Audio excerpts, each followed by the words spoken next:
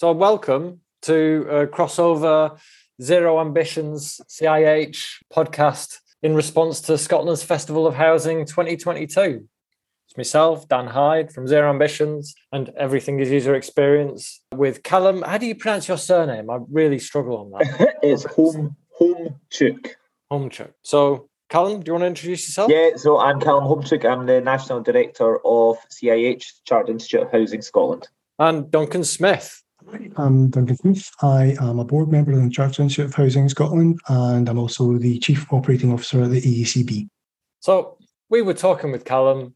To be honest, we were angling for an invitation to the Festival of Housing so we could come along and meet people. And Duncan volunteered a couple of us to head up there and see if we could do a bit of crossover podcast, because there's a lot we have in common in terms of, as a podcast, Zero Ambitions is focused on the built environment, sustainability, net zero goals, and increasingly we talk about retrofit. So that will come up in the episodes. And yeah, the Chartered Institute of Housing, well, I mean, this touches everything you're about at the moment. Yeah. I mean, that's so, we had our housing festival. It was a kind of opportunity to bring hundreds of folk back into a conference for the first time in a couple of years. So obviously that's the point of any conference. It's the point of any trade conference, you do that. And like the big issues are exactly as you said, Dan. We talk about zero carbon housing. We're talking about kind of human rights. You talk about anything and everything that touches the housing system. Affordability comes up time and time again. Tenants' rights, and that's the idea. And obviously you guys were good enough to come along and help support that and challenge us a bit on some of the sessions that you took part in, and hopefully get a little bit of interesting insight from some of the speakers. And push them a bit, and actually get, because essentially the whole point of any of these discussions is to push people and trying to get them to a point where they're starting to think a little bit more, including us, starting to think a little bit more thoughtfully about this, and you might come in with your own, I think this and I don't think that, and then someone challenges you and you're like, well, actually you've got a good point. And that was the whole point. That's the whole idea of the Housing Festival. So I mean, you guys were there. I hope everybody felt it went well. I did, and yeah, it's just that it's an opportunity for us to perhaps work together. Yeah, well, I mean, it was really good. We were coming down to attend some of the sessions, some of the panels, and then we were going to capture the panels, put them in a windowless room, stick a microphone in front of them and make them talk a bit more. In the spirit of getting an opportunity to capture the things you wished you'd had an opportunity to say on stage, or the things you've thought of since. The panels were broadly presentations. So this was an opportunity to speak with a bit more fluidity and for the panelists to respond to each other. And as you said, Callum, we had a chance to be a bit provocative, which at points we were. I mean, it was really good fun. It was really nice to meet the people and to have a wander about the day. Like, there was too much for us to take in. And apologies for some of the sound quality. It was a little bit chaotic, a big empty room, a single microphone, but it settles down after a little while. So stick with it. We attended the first session, the right to a home. So housing as a human right. We attended the session about the private rented sector, where it was a whole UK, pan-British Isles look at the private rented sector. So there were representatives from all sectors who all had something to say about their perspectives on the market. And we were hoping to have a chance to get Laurie McElroy and Gillian Campbell, who have been instrumental in the Renfrewshire housing project that Duncan has been very close to, but sadly, it just wasn't possible. So that's a big retrofit of thousands of units of housing stock within Renfrewshire. But if you ever get a chance to catch them, they're well worth checking out. Yeah, it was really, really interesting day. So the first record that we've got is the Right to a Home session featuring Mike Daly, solicitor, advocate and principal solicitor for the Govan Law Centre, Dr. Elaine Webster, who's director of the Centre for the Study of Human Rights Law and a senior lecturer at Strathclyde University, and Francia Kelly, chief executive of Blackwood Homes and Care. That's an housing organisation focused on ensuring the rights and independence of disabled people. So they're quite focused on innovation and legislation. They each gave a presentation about changes to human rights law, the need for stronger rights and dignity within the housing sector for people trying to access it who may be in distress or from a marginalised position. And Francia offered quite a specific discussion of housing with relation to people suffering from disability. Yeah, what did you think of the sessions, Callum? So I think so let's kick off. Yeah, so human rights one to start with. So human rights is it's a massively interesting, totally opaque subject, right? No, everybody means something different regarding human rights. It has a pretty bad name in sort of popular press about kind of human rights activists, human rights lawyers, and it does get kind of mud thrown at it. Fundamentally, it's got a set of principles to actually improve the outcomes of anybody. We're talking about today in housing. We talked about it the other week about housing. It's much broader than that. And actually, what's really interesting is we're seeing it applied to kind of more and more things that are kind of in the popular press. So you've had, what we look back the last few years, we've had clearly Grenfell, biggest absolute housing disaster this country's had in a hell of a long time.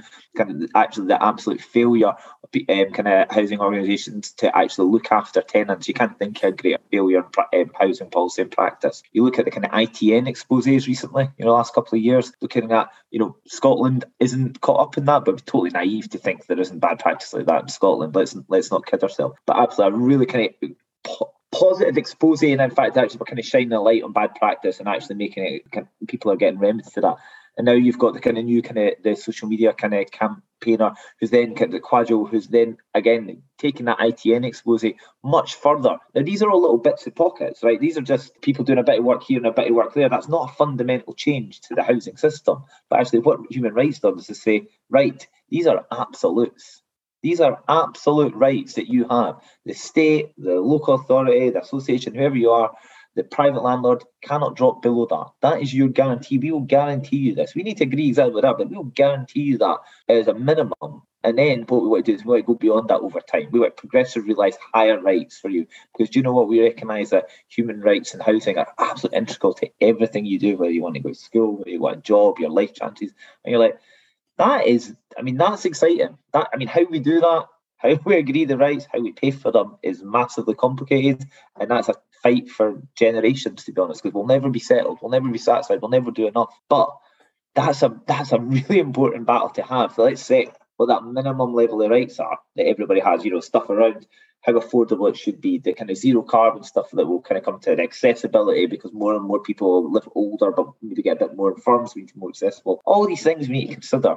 And I think human rights for me kind of starts to frame the detail of that a bit. But we need to say, what's the choices? How do you pay for this? Who pays for it? Does the state pay for it? Do individuals pay for it? And we don't have answers to that yet. It's interesting getting the different perspectives as well, because it's not just about the legalities of the situation. It's about what should be a human right. We talk about the exploitation of immigrants, asylum seekers comes up within the conversation. But I was delighted for Francia to talk about the right to dignity, which should come for people who live within social care or the private rented sector who have disabilities.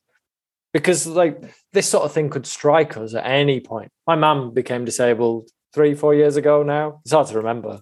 Time flies by. But suddenly being aware of how inhospitable her own home is to her, man, it's really staggering. And if one is living within the private rented sector or even one's own home, currently there's little in place to really grant you a right to a better quality of life. I think within one of the presentations, we were treated to a video that included a woman who lived in a top floor flat or a high level flat. She found herself disabled in a chair. She couldn't open some of the doors in her home, and there was no way she could easily navigate those stairs. And so she was rehomed, rehoused with much more hospitable accommodation. Hospitable in terms of, drawers that open to render them accessible to her. Doors that she can pull that aren't too heavy, because a fire door is a brilliant thing in preventing a fire. But if you're not very strong or you're coming at it from a poor angle, it's no use to you, is it? Yeah, no, the thing is that human rights is not a minority pursuit. Sometimes it gets framed as if this wee group of people who are looking to exploit the system for their own benefits. It's what it is intent. Human rights is for all of us, because totally, as you said, that our life changes all the time. The size of our families, our mobility, our income, it all changes. But having that framework of support that guarantees certain things that we will help, could help us in our life, but provides that stability, that support, that assurance is something that everybody wants. That is ultimately what it's about. And It's just for us to agree what the specifics are of that. But the principle that we should all benefit from having that security of a housing, so that we can leave our house, so we can have relationships with people, so we can have a reasonable standard of living, doesn't seem unreasonable to me. Yeah. And we didn't mention that Gavin Smart, the CIH CEO, joined us for this particular session. Yeah, he drove a really positive influence on the conversation. Incredibly optimistic in the face of so much of the negativity we were presenting him with. He had a delightful anecdote to throw in there about counting sheep, which we'll leave for them who make it all the way to the end. All right, well, shall we let it roll? Please bear with the sound quality. It's not perfect. It definitely gets better. There's a bit of background noise, but we'll definitely get it better for next time. We'll have at least 2 microphones, I'm sure. All right, let's let it roll. So given it this session's about housing as a human right, what sort of things were you wanting to... Well, do you want to take a seat? Yeah. We'll go around. Maybe we can start now.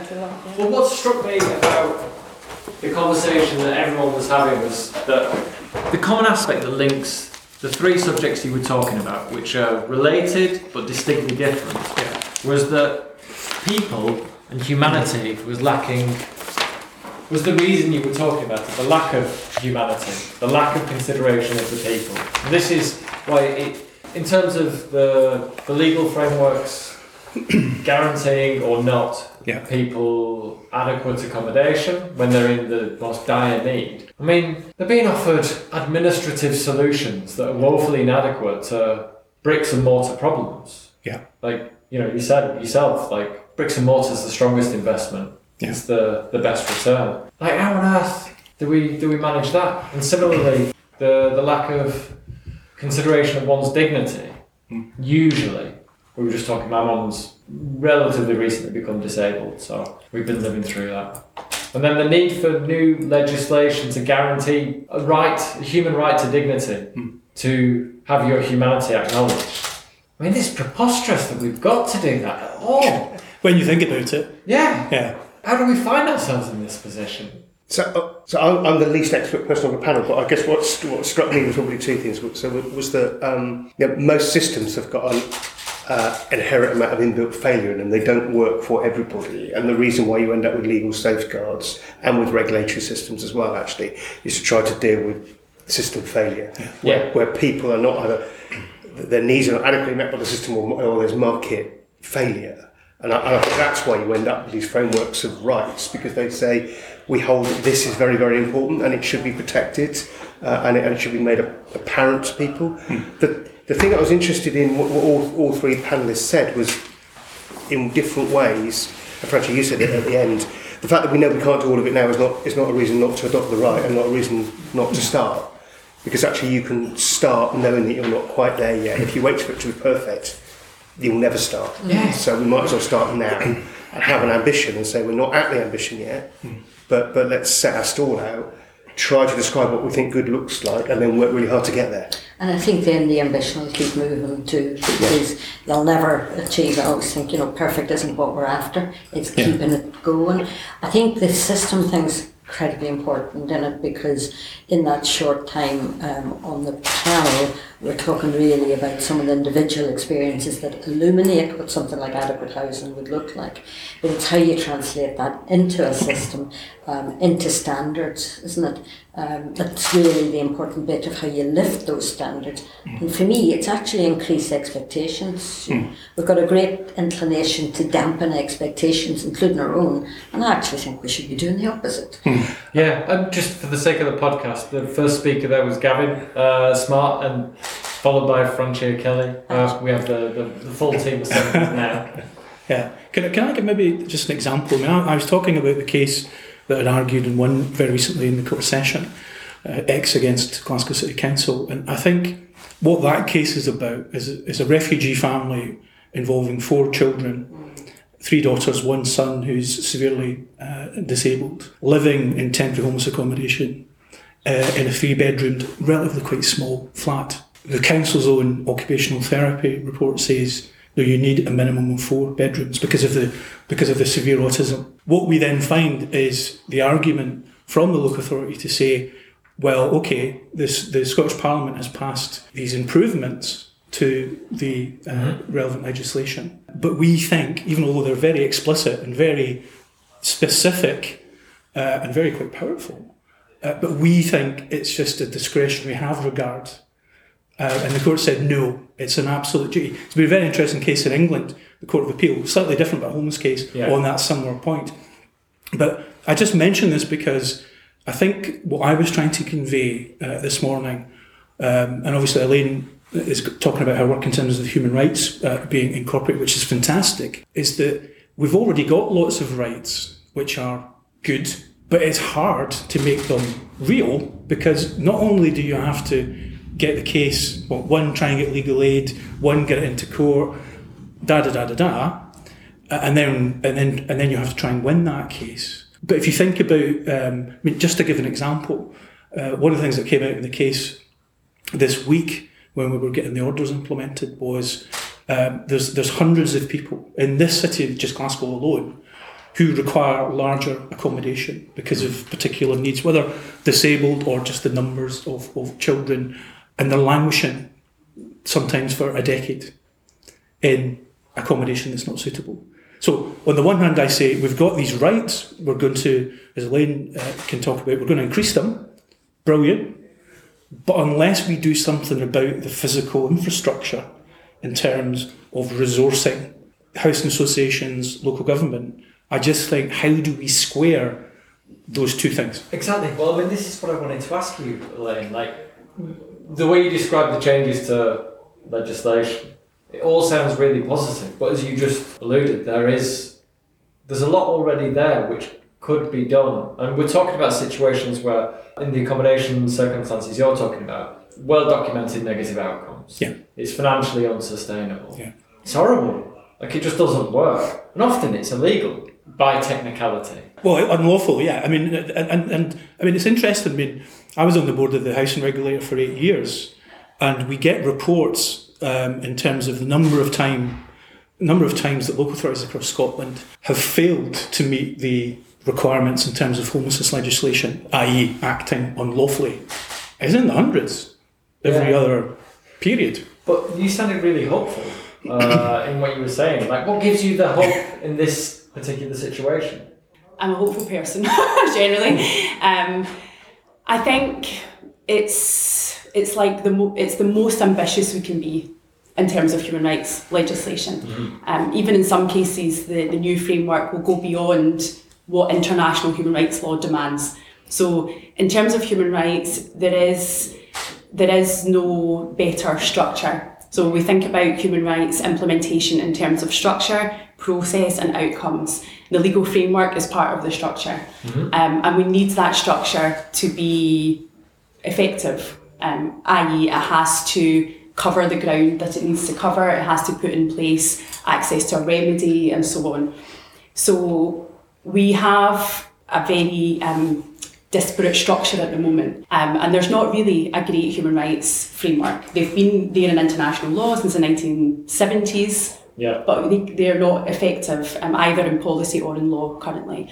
So when we take this step to make the structure the best it can be, then I'm hopeful because that's all there is. And that should potentially mitigate or ameliorate some of the friction that makes it difficult to get the results we want or need.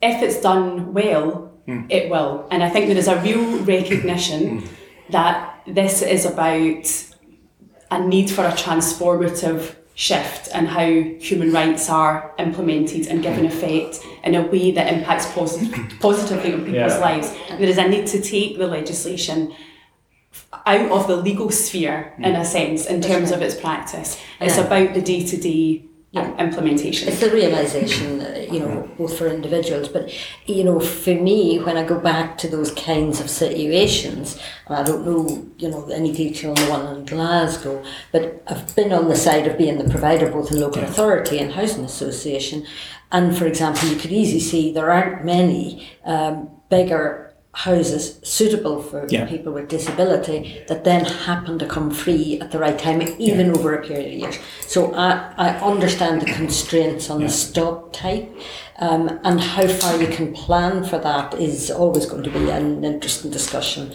in itself. But equally, there have often been solutions, and I'm sure we'll have been in and out of this one, where you end up maybe putting two houses together. That sort of solution that is then quite individual, which it should be, because it's how you manage to deliver the right and the dignity for people. But there's going to be some kind of, I don't mean parameters, but there will be these outliers where the stock type will not fit that very specific type of demand. Sure. And therefore, that's what we've always got to be able to kind of accommodate, how we deal with those things with a bit of creativity. That's why I mean, for me, it's about the people at all levels of the organisation understanding very early on that rather than saying no, they start to go, right, how do we do this? And that's the important bit for me. To one degree or another, everyone spoke about capacity building and the bricks and mortar, as you mentioned during your response to a question. Like, it's the soundest investment historically. But investing in bricks and mortar is going to get increasingly difficult with what's happening in Ukraine. Prices are already rising. Access to materials is diminishing. Access to labour is increasingly a problem within the British Isles, so costs, inflation. I mean, we talked about it with regard to rents specifically, but retrofitting buildings to suit tenants and accommodate them, finding new buildings to accommodate more people, to provide better housing. Like, how are we going to deal with this? So I'm a bit of an optimist on this, which is going to sound strange to say, because I spent most of my life making the case for more housing, more investment, telling governments they're not doing enough, and saying it's all hopeless, or we'll have to try harder. But it seems to me that it's really important to remember that I think both this debate and actually the retrofit debate as well this is a long-term issue that we're talking about dealing with, and actually some of the really worrying problems that you were talking about are probably short to medium term problems, and in the longer term may not persist. So we have to plan for the long term, and we have to assume that actually some of the wrinkles will kind of come out in the wash. The other thing that I'm acutely aware of is that these really sort of massive systemic change type problems, usually they end up being solved by a means that you're not aware of at the point at which you start. So, I was a terrible A-level history student, but I vaguely remember being taught about Thomas Malthus, that weird clergyman with the counting obsession who went around the country first counting sheep, then cows, then people, and then decided it's no good, we're all going to die because we're going to starve to death, there's too many people. What was wrong with his logic was he didn't understand that there was going to be an agricultural revolution which would change the productivity of the country, and we would be able to feed ourselves after all. And I think we don't yet know the solutions that we will put in place to deal with this. So we have to travel in hope as much as an expectation. Do now what you can do now, but be kind of hungry and greedy for new ideas. Because my guess is that the way in which we deal with some of these problems in the longer term will be we will use responses, technologies, processes, behaviours that we haven't yet discovered. And that's why I think I was really enthusiastic about what everyone in the panel said, which is just start now. The most important thing is to start trying. And even if you don't know how you're going to finish the journey, start, because that creates the demand, that creates the conversation. And I expect that some of the things that feel impossible now, we will discover are not impossible as we work through it. And I think that fits entirely for me. Obviously I believe you start now, if not yesterday. And for us, the way we try to run the organisation is you do what you do well every day. You often get it wrong, but you put it right when you can. But coming up with those kind of creative solutions at frontline and empowering your people to do that, they have the freedom to do it, is where those kinds of things should never really come to, a much different level. So that side of it, alongside, keep doing what you're doing really well every day, but then alongside it, innovating for the future and keeping the curiosity about how those things change. for me, that's what makes it interesting as well. So the digital technology that's around that will change how people can access things is, I'm hoping it'll do it for me at some day soon, is just so important, and it's there. But we can't really see, even in the next 5 years, exactly how that's going to come into play. But it is there. We do a lot of work with Harriet Watt, Edinburgh Uni, to really understand how technology can be used in these situations to change the offer we have for people as well, and how they can take more control themselves on how they want to live. I mean, I think that's all true. What I would say, I mean, I'm optimistic too. I mean, I remember I spent some time as a member of the Scottish Government's Homelessness and Rough Sleeper Action Group, and we came up with lots of proposals that was taken on board by COSLA and by the Scottish Government, and that's resulted in lots of good, positive changes in terms of not just policy and practice, but additional legal rights.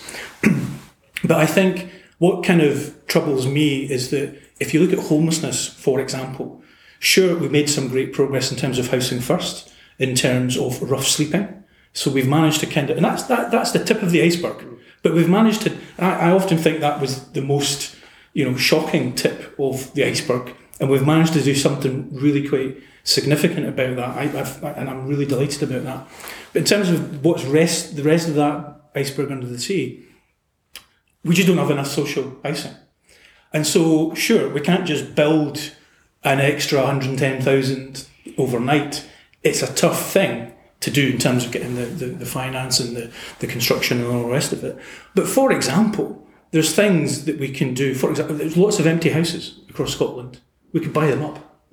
I remember pushing this in Glasgow, because Govanhill's the most multi-ethnically diverse community in the whole of Scotland, and has always been a place for immigration and exploitation by unscrupulous criminal landlords and gangmasters who would never do any works to the property. So you have a huge amount of private stock which is literally crumbling.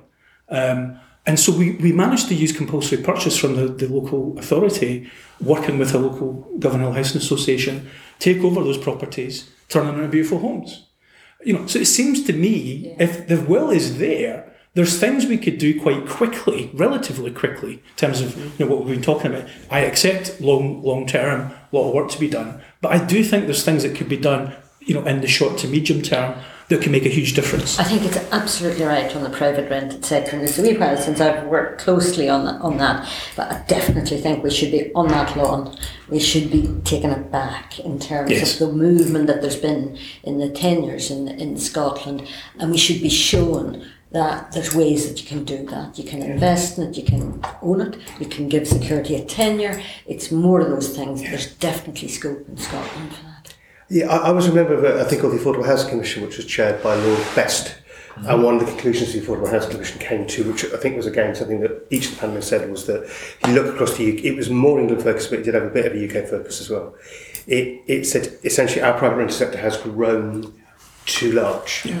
It is too big for the size of our market, and we now expect it to play a role that it cannot play. So that was not only talking about the worst of the egregious property condition problems at the bottom end of the PRS, but it was also saying actually we're expecting it now to house people, types of households, people in types of situations which it was never set up to do. It's not engineered to do it, and it will fail. And the conclusion of the Affordable Housing Commission was that one of the things that needed to happen was a rebalancing in our tenure mix, which was partly about shrinking the private rented sector and partly about growing, particularly the social affordable sector, to get a mix of housing that is more suited to the demands that are out there. The demands that are out there do not balance well with this shape of our national housing stock. It's true in Scotland as much as it's true in England, and it does need to be addressed. And you're right, you can start now. Momentum is everything. Start with what you can do and keep going. And I think that the perspective is really important, and that's what human rights law, the new human rights framework, will bring as well. It's about how are you prompted to innovate in order to find solutions? What's the ultimate driving factor? Who are the ultimate beneficiaries? And human rights law doesn't demand a particular outcome for anyone. It doesn't demand that things happen overnight, but it demands a certain perspective, a focus on the rights holder, a focus on the entitlement. So to understand why the human rights framework and the human rights perspective is important, and to understand what that entitlement means, then it shifts perspective. And I think that does prompt innovation. And really the whole human rights framework internationally was created because there was a sense that we need to do better. Universally, the international community needs to do better. And those rights were laid out at post Second World War, at a time when many societies were like completely on their knees, and yet there was the aspiration and a commitment to take that perspective and work towards it. And it's still relatively early days, really, and I think that we are really at the forefront of trying to figure out how do we take that perspective, how do we respect those values, think about the entitlement that's inherent in human rights, and give effect to those in creative ways. I wanted to ask Elaine a question, actually, because as a total non-expert on constitutions and human rights law, as I was listening to the session, I was thinking, on the one hand, I think this is absolutely extraordinary and brilliant that this is happening, that Scotland's got this kind of world-leading framework. And on the other hand, I was thinking, and in a different way, it's entirely unremarkable, because actually across the political spectrum, we have always agreed that we need to rely on the state to deliver certain outcomes which we think are important, but which we cannot deliver individually. And we look to the state to deliver security, protection of law of contract, all sorts of outcomes. We say we need to do these things collectively, and we choose the state as the vehicle for doing that. And housing as a human right feels to me to be the use of the same kind of logic. I mean, as somebody who's a complete non-expert and non-lawyer, it felt like it was a natural step. Does that make sense as an analysis? Yes, and it is, because human rights law is not a horizontal legal system. It's about that vertical relationship between people who live within the state and those who act on behalf of the state. Something that it does require is proactive obligations on the part of the state. That's part of giving effect to the rights. So therefore, it is also about the private sector and about how the state intervenes in that and regulates that. So human rights law inevitably brings it back to the state, but there are a whole range of stakeholders involved. I agree with everything that both of you just said, but I just want to be a little bit constructive challenge. I did a test case called Ali Iraq in Scotland's Supreme Court, the court session, and that was about lock change by Circle. Circle were employed by the Home Office to provide accommodation for asylum seekers, and all of the asylum seekers in Scotland effectively are in Glasgow. And it's a long story, but suffice it to say, what the court ruled was that Circle, although they were acting on behalf of the Home Office, they weren't covered as a public body under the relevant section of the Human Rights Act in 1998. To my great horror, because and we see this now in terms of the whole crazy notion of shipping people from the UK to Rwanda, which is just the most egregious thing I think I've ever heard. We see effectively the private, put it like this, to come back to Elaine's point, it's quite frightening to me that we can get around the Human Rights Act through privatisation. I think we need to do something about that, because that is horrifying. Because I don't think it was intended, but we've got a decision, certainly in Scotland, that allows that for asylum seekers. Yeah. I wonder about that. If you remember the Spy Cops, the response to the Spy Cops scandal that ran years ago, this might not fit into the podcast, but Mark, I can't remember his surname, the fellow who'd had the child with the protester, well, the police used a private company to set up their Spy Cop group as a means of avoiding scrutiny. Yeah. So they couldn't be prosecuted under the same terms. They didn't have to. They didn't have the same sorts of public transparency or accountability because of things like commercial sensitivity. Yeah. This is not an accident that this happens. It is not. And if when we were talking about, say, temporary homeless accommodation, using B&Bs and homeless hotels and all the rest of it, there is a lacuna in the law because, and I think it was the point you made about that private sector was never designed to provide services to really vulnerable people. Never, ever was. And here's the reason I say it's a lacuna in the law. They're not regulated by the Care Commission because they don't actually provide any care. So it's a real gap in the law that you've got the most vulnerable people in society in places that are not designed to do anything other than make as much money as they can. And that's why I think there's an easy, quick fix that we could set up emergency accommodation in the public social rented sector. We can but hope. Let's be optimistic. Yeah, absolutely, always. Cool. Well, thank you so much for your time. Thanks for listening. That's the first CIH Zero Ambitions crossover podcast. Hopefully, one of many more to come. I think out of the course of that, we found an opportunity to get Callum back on, and hopefully Gavin Smart, your CEO, to discuss a few really interesting issues, particularly with regard to the sustainability of social housing in terms of the economics, not just in terms of energy efficiency and carbon. But yeah, if you want to check out our podcast, Zero Ambitions Podcast, it's on all the apps. And where can we get the CIH podcast? We'll put it in our show notes. Equally, Dan, you can get it on kind of all the available apps and the CIH.org website. It's kind of downloadable from there. Belton. And if you know how to get in touch with us, tell us what you think. Yeah, we'd love to hear from you. But we're not going to make it easy. I think our email address got hacked the other week. So we won't want to be shouting about that on the internet. Anyway, cool. We'll leave it at that. Thanks for listening. Hope you made it to the end. And we'll be back with something else soon. Cheers. Thanks, everyone. Cheers, guys. Cheers.